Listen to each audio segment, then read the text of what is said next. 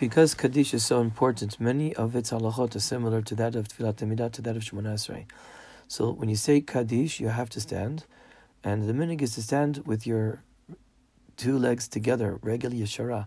Just like in Shemona Esrei, your legs are together, they're supposed to be together. So too in kaddish, I've seen people in kaddish who just sort of stand around and they don't realize that their legs should be together, regel yeshara.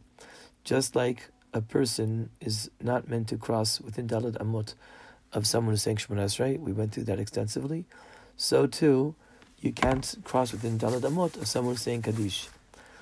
Some people say that since Kaddish is considered to be a davar shebikdusha, so you have to stand during Kaddish, or at least until you answer Yehi Shmei Rabbah.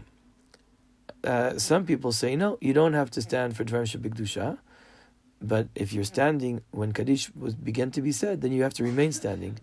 If you're sitting before the began Kaddish, you can remain sitting. So very often you see that's the difference between Ashkenaz and Sfarad. In Ashkenazi communities, many people stand for Kaddish. In many Sephardi communities, at least many of the Kaddishim, they're sitting already, they don't stand up, they remain sitting. So there's different opinions regarding that. When you get to the end of Kaddish, it's like the end of Shemona Esrei, right? You have to bow down, you have to take 3 steps backwards, you bow to the left, Yaseh Shalom Birmav, bow to the right, Yaseh Shalom Leinu, bow in front, V'al Kol Yisrael, V'imru Amen. There's different customs about when the Chazan bows when he's saying Kaddish. Some people say the Chazan bows down every time he says Amen. Some bow in other places, some don't bow down at all. The Shulchan Aruch brings down that the Chazan bows in 5 places in Kaddish. When he says Yit Gadal, when he says Yehi Shmei Rabbah, when he begins Yit Barach, Berichu, and the 5th is the Amen at the end of the Chatzi Kaddish. But again, as I mentioned, there's different opinions. Some people say Amen, and every Amen, everybody should do whatever the custom is. There's different customs as far as how to respond when you say Yehi Shmei Rabbah. So according to Ashkenazim and some Teimanim, you say Yehi Shmei Rabbah Mevarach L'Olam El Maya, and you stop. According to some Hasidic minhagim and other different Teimanim minhagim, you say Yit Barach, Yehi Shmei Rabbah Mevarach L'Olam El Maya, Yit Barach. According to some Sephardim, you go on all the way to Damiran Balma.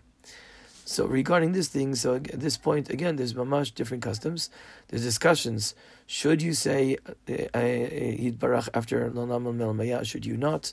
There's an Indian to connect the two of them together. Again, everybody should do what they do. The Mishnah Berurah brings down that if you say Yit Barach after taking a breath, then that would be fine according to all opinions. So you could say Yehi Shmei Rabbah L'Olam El Maya, take a breath, and then just say Yit Barach. But again, as I mentioned, there's different opinions in that regard. When you say Amen Yehi Shmei Rabbah, when you answer, you should have a break between Amen and Yehi Shmei Rabbah. Not Amen Yehi Shmei Rabbah, you should have, but wait, Amen, second, and then Yehi Shmei Rabbah. The reason is because the Amen is referring to what the Chazan just said. You're saying Amen, you're agreeing with the Chazan said. When you begin to say Yehi Shmei Rabbah, you're praising Hashem's name. That is a praise in its own right, and therefore you should separate the two.